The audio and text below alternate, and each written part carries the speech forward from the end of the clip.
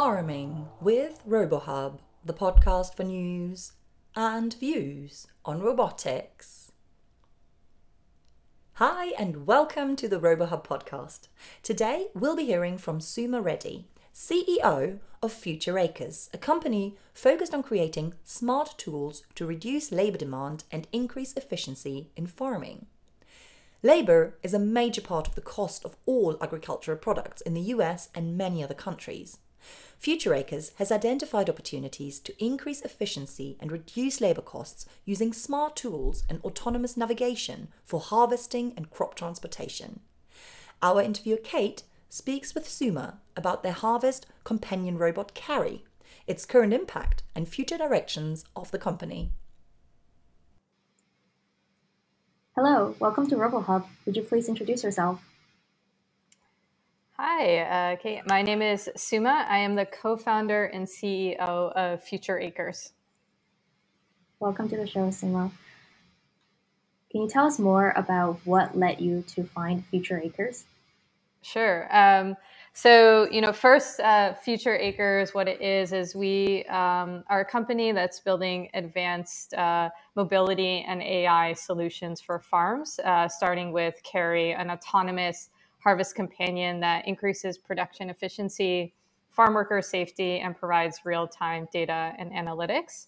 So it's been a meandering journey to get here. My first gig was actually in the Peace Corps in Mali. So I've really always been interested in sort of resources, environment, impact, and agriculture. From there, hopped over to India, working with farms in the microfinance field for a couple of years, my first unicorn startup.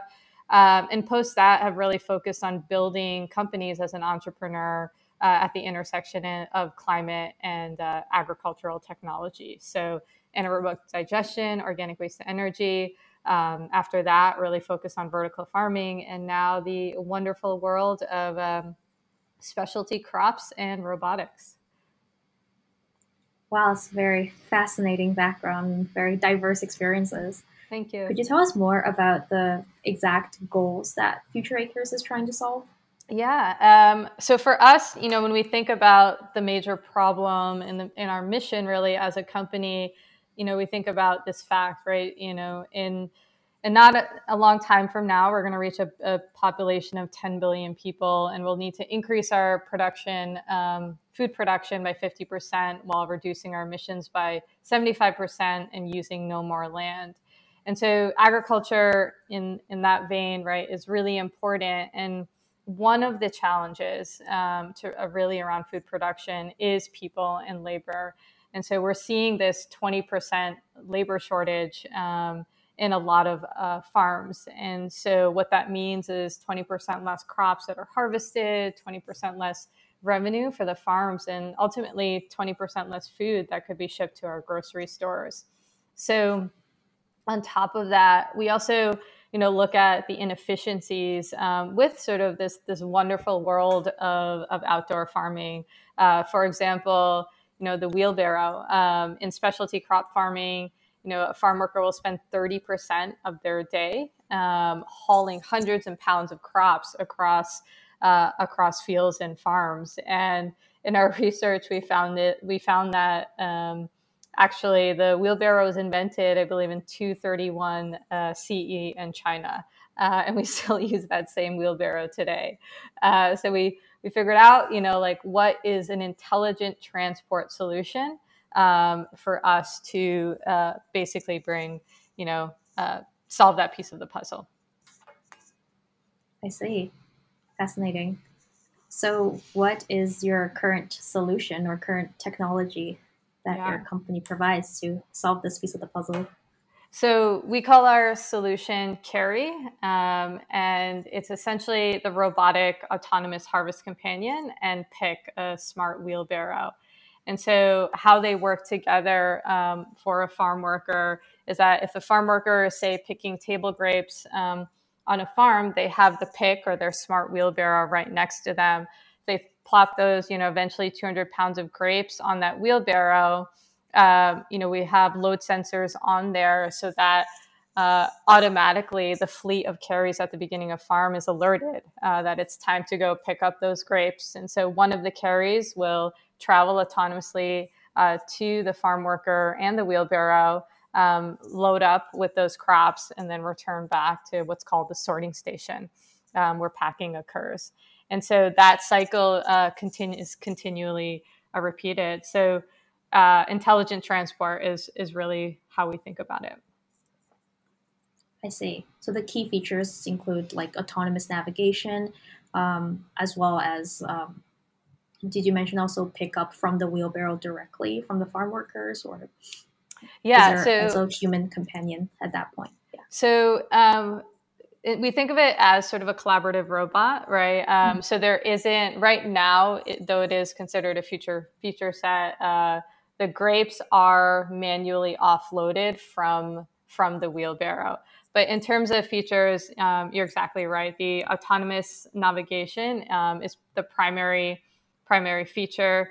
The safety of the unit, this is really important, with anything robotics and especially outdoor agriculture. So how are we building safety mechanisms? The third is, how is it powered, right? So batteries and keeping it, clean energy. The fourth actually is the controller. So we've built in a predictive platform, because when we think about the future of farming, there is going to be swarms of little robots on many of these farms. And so when you think about a lift, right, and how does it optimize, where to go and when to go, and those efficiencies, we're building the same type of capabilities. I see. Cool. I guess let's get into each of those a little bit more. What are the exact safety features, and what are the main considerations when you were designing the product? Yeah. So when we think about safety, we also correlate it to robustness. So for agriculture, as you can imagine, and especially in California, in this era of climate change, temperatures are getting hotter and hotter. So one, we had to build a robust vehicle and a robust device, because early on when we did testing and we're just 3D printing parts, we actually had a part that melted. And so really designing for the hot climate that we see in California during harvest season is really, really important. On the safety side, it's things like even having bumpers, right? And being able to navigate around people. So for example, the carry, if you were standing right in front of it, it will stop and make sure not to run into you. So pretty basic stuff, but really, really important, because this is something that works alongside farm workers. Yeah, totally makes sense.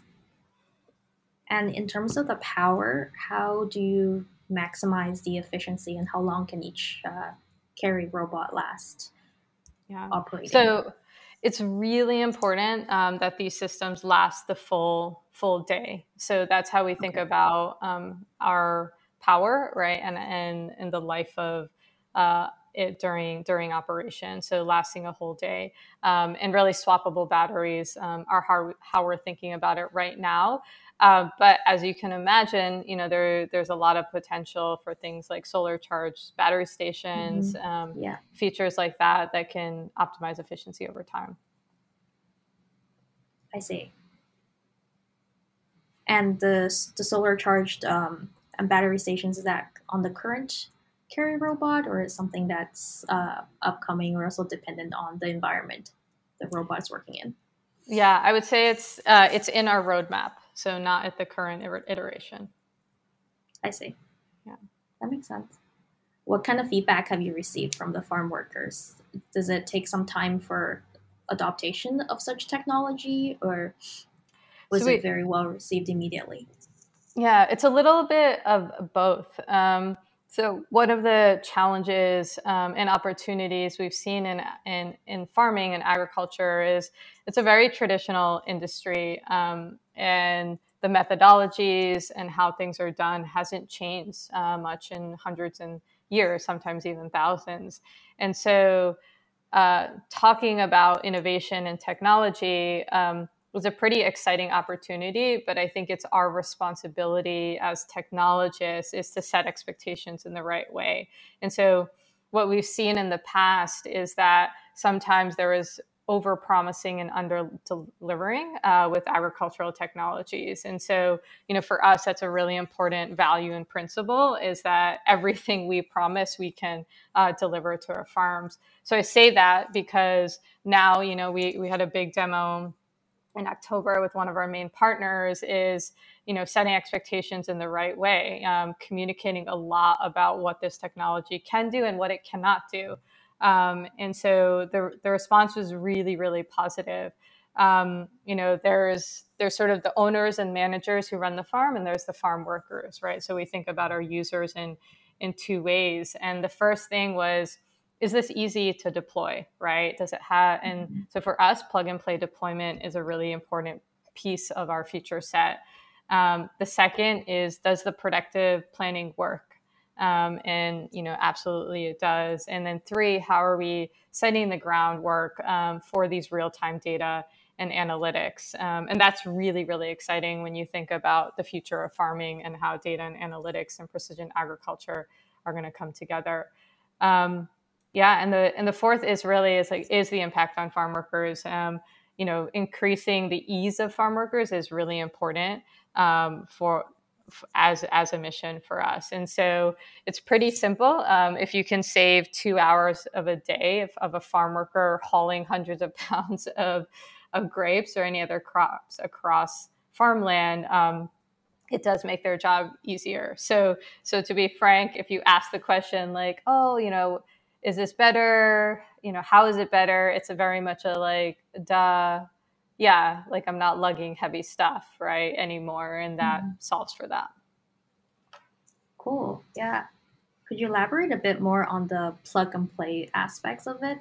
Is there, I imagine, is there any setup required, or do you need the specific details from the farm to get the device that's started? A bit proprietary as a feature set. I see. That makes sense. And in terms of the data and analytics, I know that would be a huge asset for the farm as well. What are some of the key interests, and what do farm workers want to learn, and that could be acquired from the Carry robot? So this has been a really interesting problem to solve.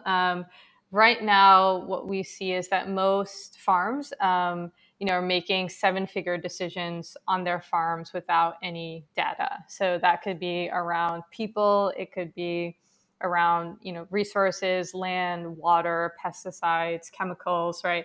All of that management is done with very, very limited amounts of data. And this is what we have heard directly from farmers themselves. And so for them, the usable data for us that we think about is, what is the first problem sets that are feasible and that we can solve? And so one, data on the fleets themselves, right? The farm operators and managers want to know, where are these fleets? How are they operating? The second is around the farm workers themselves, right? Right now, pay is integrated into a payroll system. And so being able to just kind of calculate, this many pounds per location or this many pounds per hour is really helpful. And then yields. Yields is really important. So if we can do yield per varietal, yield per location, yield per time, yield per month, et cetera, these are really valuable data points. And so that's where we're starting, and where we can start today. Ultimately, though, the future is on building upon that platform, because we have this roving ground robot, so we can plug in sensors and we can plug in computer vision to really grab things around crop quality, health, yield, indicators like that, and more environmental metrics as well. And so that's really the future. I see. That makes sense. Are there any specialization needed for different types of crops? Or when you say specialty crops, what are the main types of crops or market you're targeting? Yeah, that's a great question. So specialty crops comprises our fruits, vegetables, nuts, and also horticulture products. So it is not your grains, your wheats, your rice, your corn, your soy, which oftentimes are the Midwest is how we often think about row crops, as it's called. Specialty crops largely sit in California, but they are grown elsewhere as well.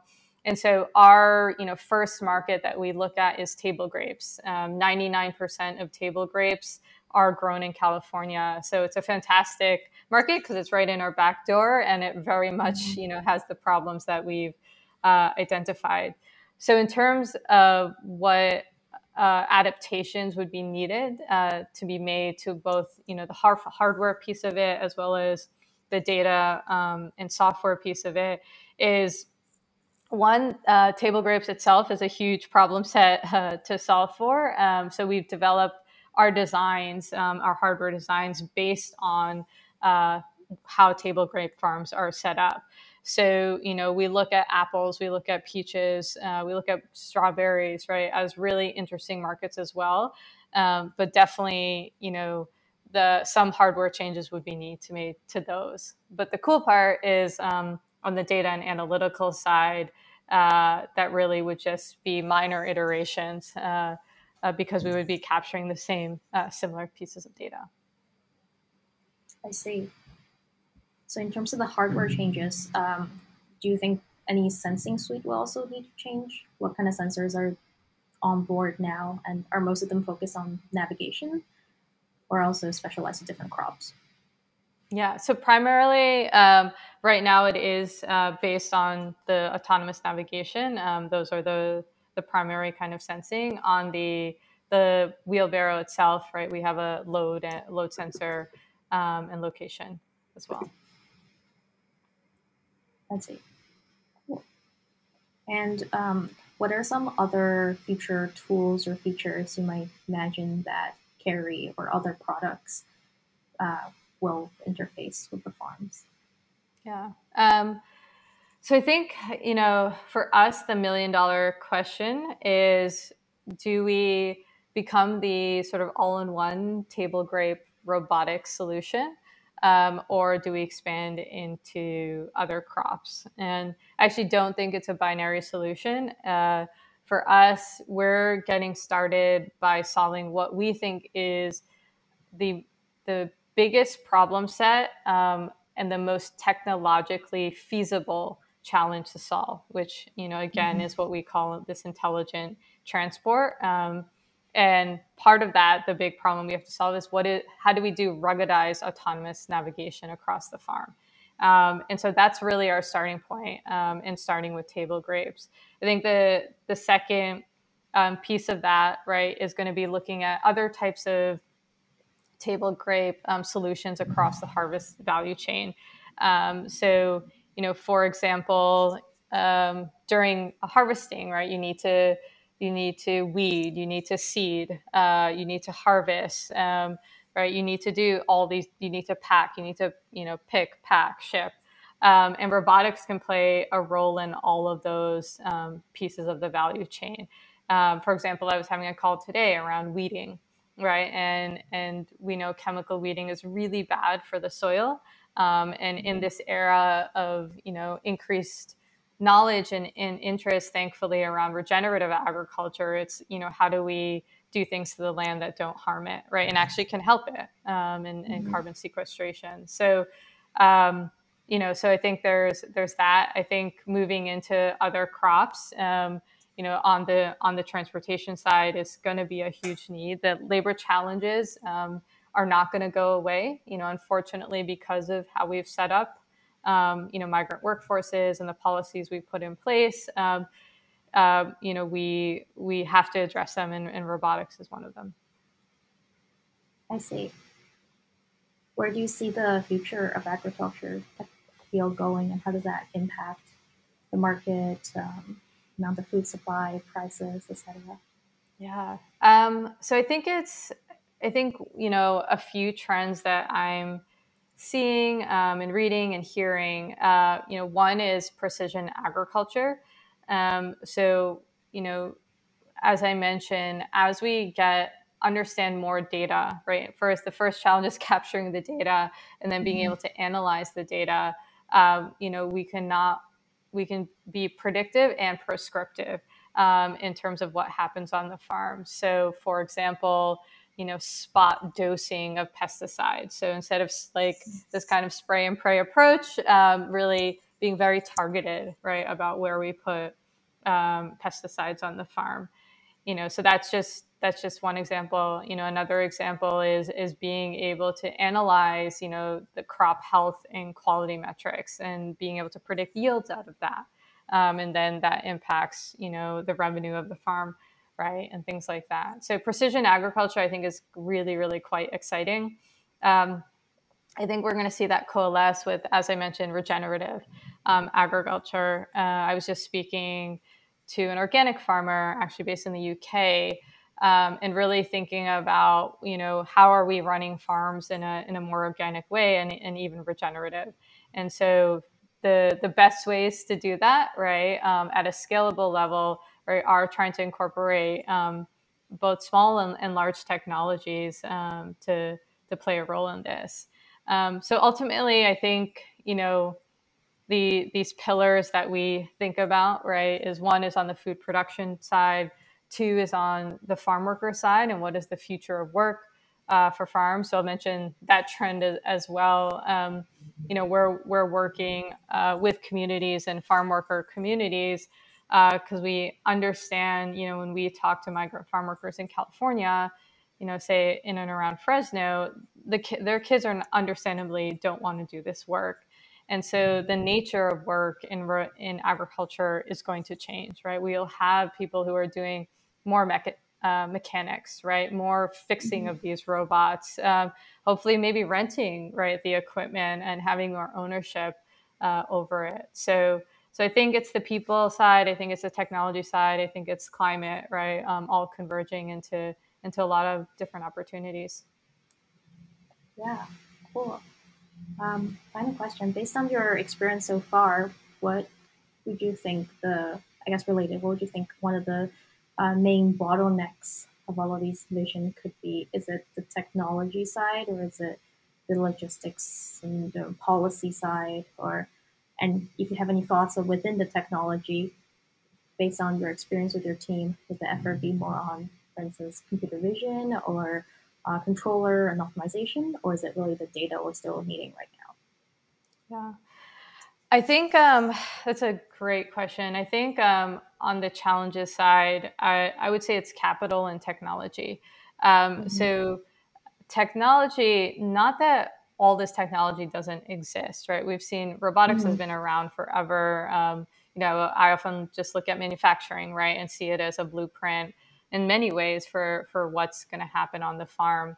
The challenge, right, with agriculture is, we are trying to build military grade equipment essentially at ag tech prices. This stuff has to be highly ruggedized.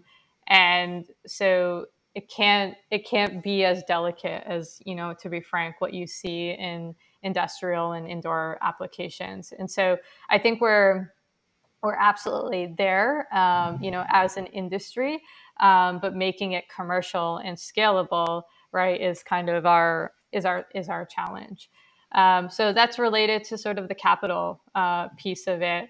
I think, we are having a lot of interest from investors, thankfully, in the food and ag space, as well as in the robotic space, and those, who care about impact in general. But to be frank, ag tech isn't some consumer SaaS product, right? It costs money to build these things. The timelines are longer. And so, feel grateful that there's a lot of different types of funding mechanisms that we're seeing. We've employed equity crowdfunding, for example. We raised $1.56 million this past October via equity crowdfunding. We're backed by a VC as well, but I think we're going to be have to be really creative around how capital comes into the industry. Cool. Thank you for your insight. It's very interesting. Of course.